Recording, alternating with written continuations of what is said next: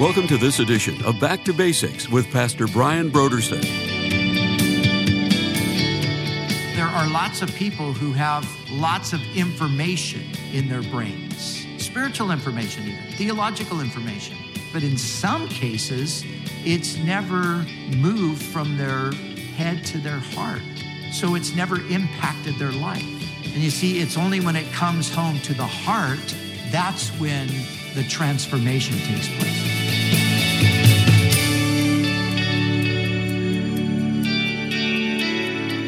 Today on Back to Basics, Pastor Brian continues his study in the book of Ephesians. Join us as Pastor Brian begins his teaching on Ephesians, chapter 1, verses 15 through 19, in a message titled, Open the Eyes of My Heart.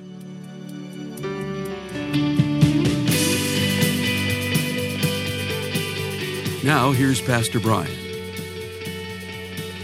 Paul, having opened this letter to the Ephesians by giving a long list of spiritual blessings, the spiritual blessings that belong to those who are in Christ, now he goes on to pray that his readers would be given the spirit of wisdom and revelation, that the eyes of their understanding would be enlightened, so that they could know God in the profound way that he desires to be known.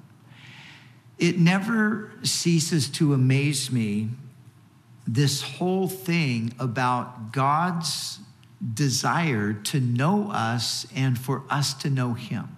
You know, the more we understand who God is, the more baffling this whole thing becomes, that this God, this infinite God, this all-sufficient God who doesn't need anything, who's perfectly contented within himself, who's absolutely complete in himself, yet he wants to know us and he wants us to know him.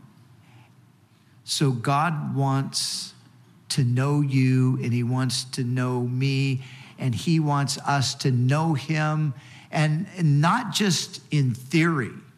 He doesn't simply want us to know about him.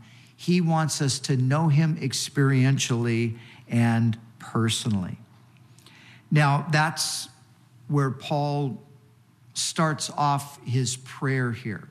But just a quick word on the prayer itself, or not just this prayer, but other prayers in Scripture. The thing to remember when we're looking at these prayers, when we're considering them, remember this: they are not merely the prayers of the person, in this case, Paul, but they are prayers that are inspired by the Spirit.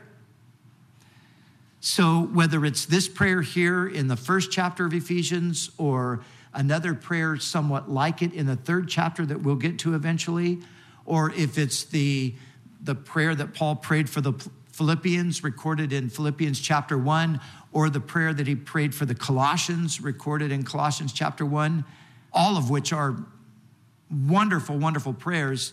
As you look through those prayers, as you read them over, and as you pray them for people, know this: you're praying the will of God. And you can have that absolute confidence. You know, the Lord is going to do this because I'm asking him to do what he's already revealed that he desires to do. And so Paul begins the prayer. He says that it's after he heard of their faith in the Lord Jesus and your love for all the saints. He says he does not cease to give thanks for you, making mention of you in my prayers.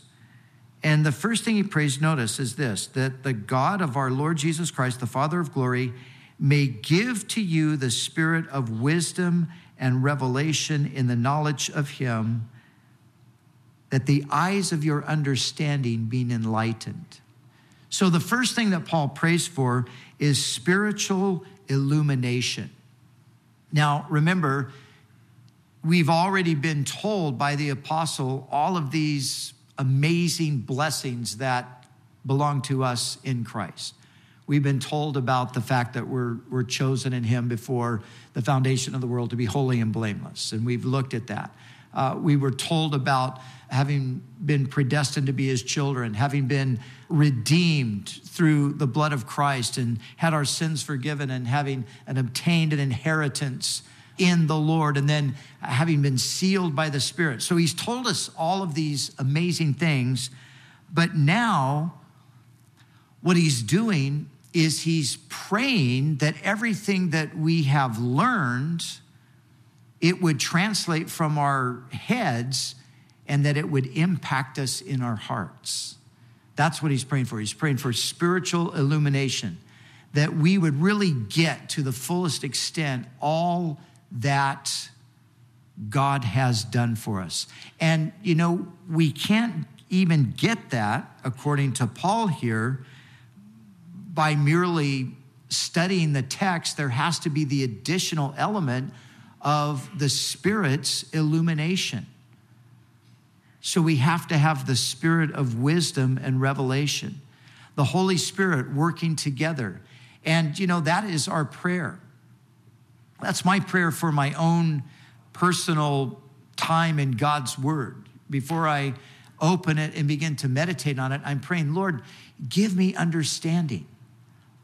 And so we pray before we bring the word, and then, after the fact, when I go home on Sundays and finally put my head on my pillow before I fall asleep, not only thanking the Lord for what he did today, but just then again saying, Lord, now bring the things that we heard, bring those things home to our hearts. Give us the spirit of wisdom and revelation. Illuminate us. And where Paul says here, where he speaks of the eyes of our understanding, that the eyes of your understanding being enlightened, the word understanding here is the Greek word for heart. And so this could literally be translated, and it is in some other versions, it's translated, open the eyes of our heart. That we would be given that insight, again, that's more than head knowledge. We make that distinction sometimes. We say, well, that person's got a lot of head knowledge, but I don't know if it's really trickled down to their heart. Well, we need head knowledge because it's through the head that it eventually makes its way to the heart. But we don't want the knowledge to just stop with the head. In other words, we don't want it to just be information. We don't want it to just be theoretical. There are lots of people who have lots of information in their brains, spiritual information even, theological information.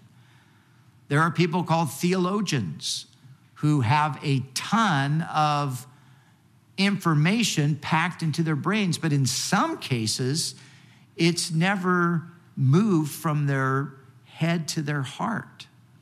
So it's never impacted their life. And you see, it's only when it comes home to the heart, that's when the transformation takes place. That's when my life is changed. So I want to make sure that it's not just head knowledge that I'm gaining, but that my heart is being impacted as well. And that happens, Paul believed, through prayer. So as a preacher and a minister and a pastor and a missionary and everything else Paul was, this is what he did. He not only delivered the word, but then he prayed that the Holy Spirit would bring it home to the hearts of his hearers. And so we can pray that for each other, and we can pray that for ourselves, and we ought to. So Paul prays for illumination, but then he zeroes in on three particular things that he's asking God to really bring home to us in our hearts. And notice what he says here. He's praying that, number one, you may know what is the hope of his calling. Secondly, what are the riches of the glory of his inheritance in the saints? And then thirdly, and what is the exceeding greatness of his power toward us who believe, according to the working of his mighty power, which he worked in Christ when he raised him from the dead. So that you may know, number one, the hope of his calling, number two, the riches of the glory of his inheritance in the saints, and number three, the exceeding greatness of his power. This is what the apostle believes that we need. So that's what he's praying for. Number one, that you may know the hope of his calling. You know, we have been called to something so great, so grand, so glorious, that sometimes it escapes us how amazing it is.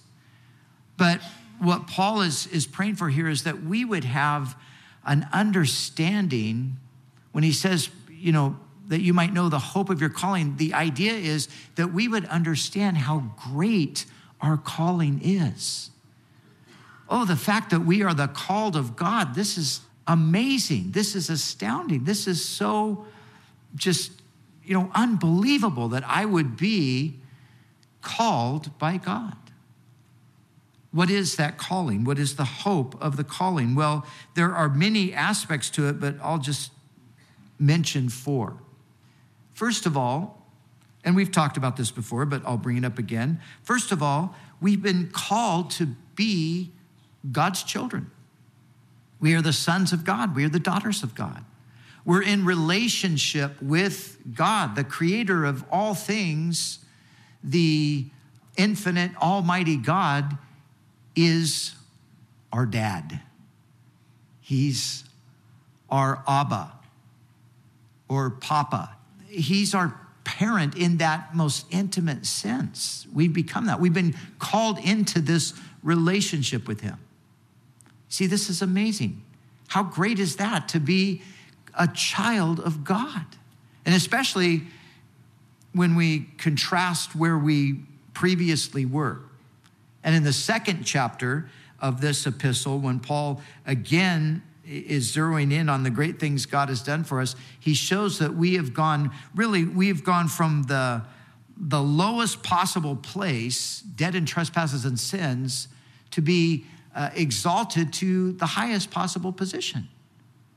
That he would take us who lived our lives spitting in his face and shaking our fist, before him, defying him, that he would take us and that he would make us his sons and daughters and pour out all of the blessings that a good father pours upon his sons and daughters. So we're called into this relationship.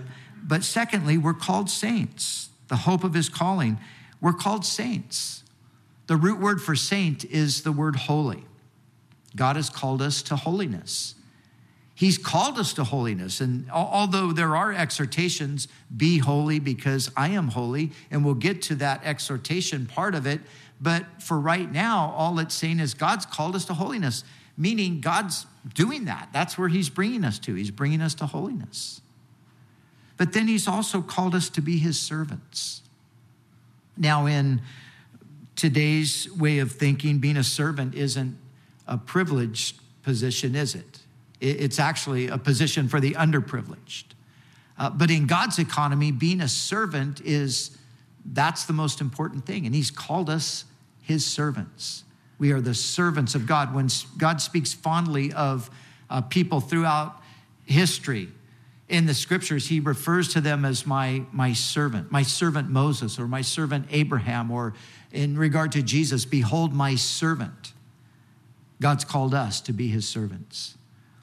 He's actually also called us to be his friends. But then finally, and this isn't exhaustive because we could keep adding to this, but we don't have time. But finally, God's called us, and again, Paul's objective here is that we might know the hope of his calling. God has called us to be kings and priests and to rule and reign with Christ forever. Talk about something mind-boggling. He's called us to be kings and priests, and we shall reign with him forever and ever on the earth. When we realize the greatness of our calling, this is part of, I think, what Paul's intention is. When we realize how great our calling is, that would then motivate us not to get wrapped up or distracted by or weighed down in these lesser, insignificant kinds of things that so often occupy our lives to the exclusion of enjoying what we've been called to. That's the big battle that we all have to struggle with, isn't it? That, all of these other distracting things are always working to take us away from that more wonderful thing of the communion that God has called us into, that fellowship that we have with him. But when I realize how great this calling is, it's like everything else is, okay, that might be fine, but it doesn't compare to this. There's nothing like this. So that means that I'm going to then be investing myself primarily in those other things, because those are the things that matter. Those, of course, are the eternal things. So this is where the prayer begins, that they may know the hope, that you may know the hope of his calling. And then secondly, what are the riches of the glory of his inheritance in the saints? We talked a little bit about this previously, but what Paul is praying for here is, again, that we would know how much God values us, that we are of great value to him. And so Paul, that's his prayer for the saints in Ephesus. That's the Spirit's prayer for us, that we would know what is the riches of the glory of his inheritance in the saints. You are highly valued by God. You're precious to him. You mean something to him. You're special. And let me just say this for those of you that might not feel that way.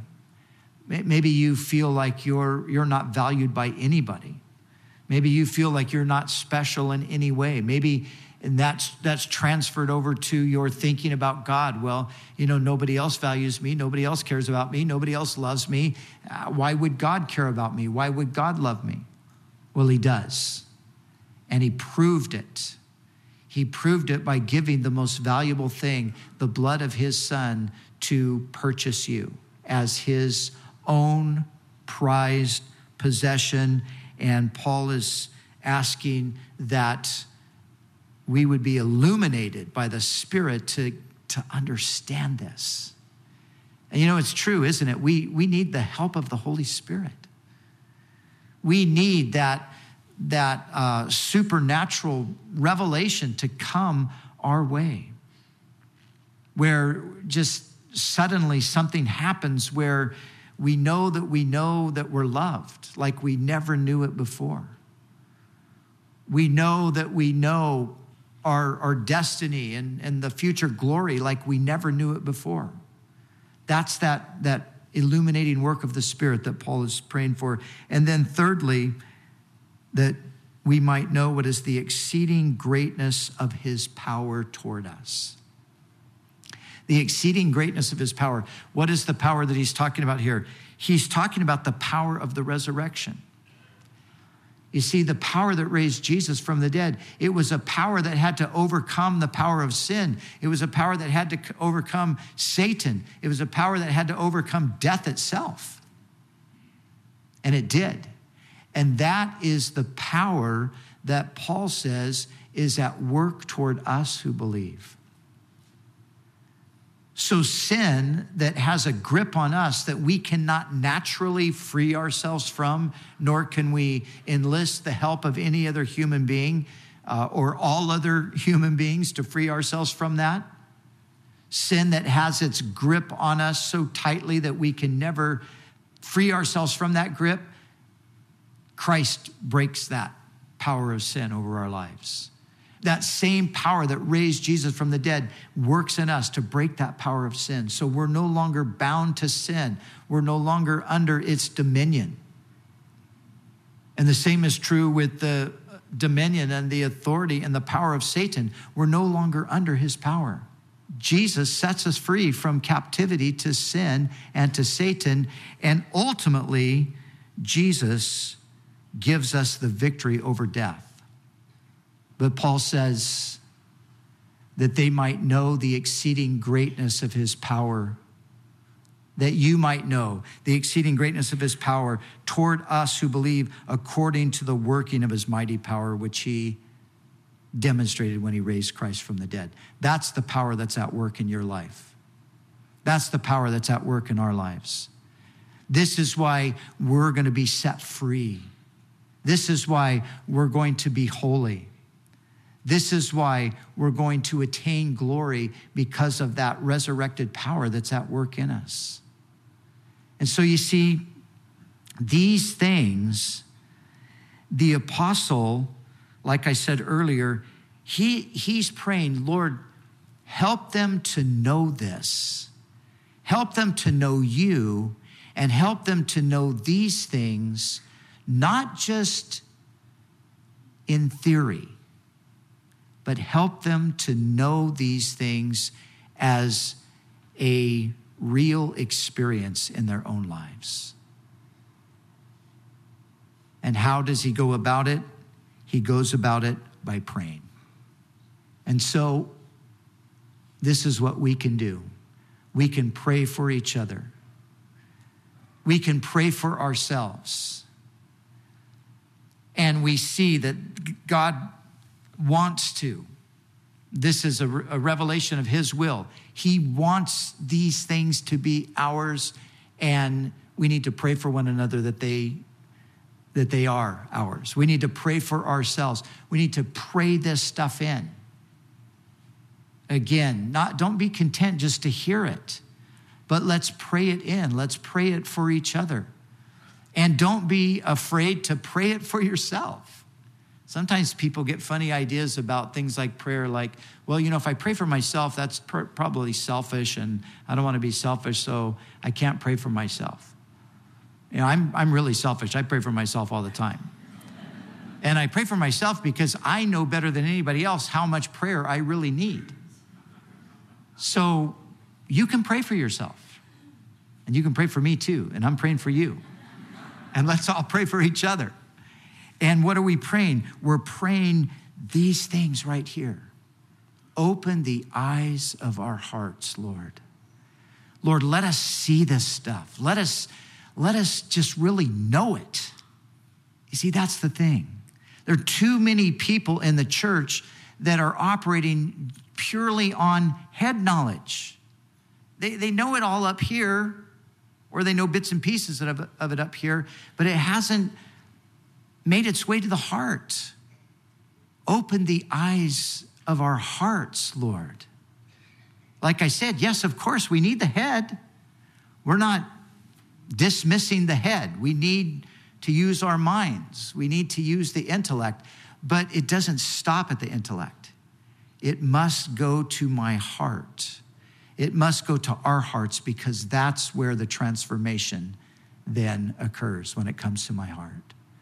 And so, like Paul prayed for the Ephesians, we pray for one another that these things would be true for us, that we would experience God in the way he desires to be experienced, and that we would know by experience the things that he wants us to know, the hope of our calling, the riches of his inheritance in the saints, and the exceeding greatness of his power working in us who believe.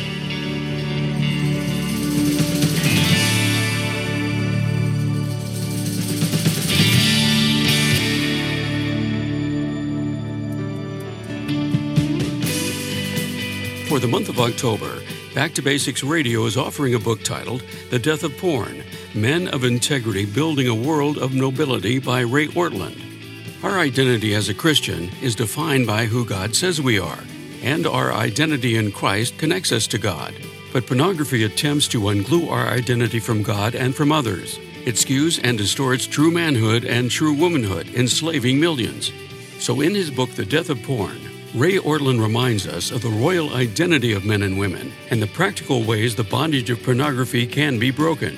If you want to be equipped to face the slavery of pornography in your life or the life of others, you need to get this month's resource from Back to Basics. The book The Death of Porn, Men of Integrity Building a World of Nobility by Ray Ortlund is our gift to say thank you for your donation to Back to Basics. So we encourage you to call us right now at 1-800-733-6443 or visit us online at backtobasicsradio.com. We'd also like to remind you that all of our other resources are waiting for you at backtobasicsradio.com or by calling our request line at 1-800-733-6443. That's 1-800-733-6443. Our desire is to encourage you in your daily walk with God. We'll continue tomorrow with more valuable insights from Pastor Brian as we study together in the book of Ephesians.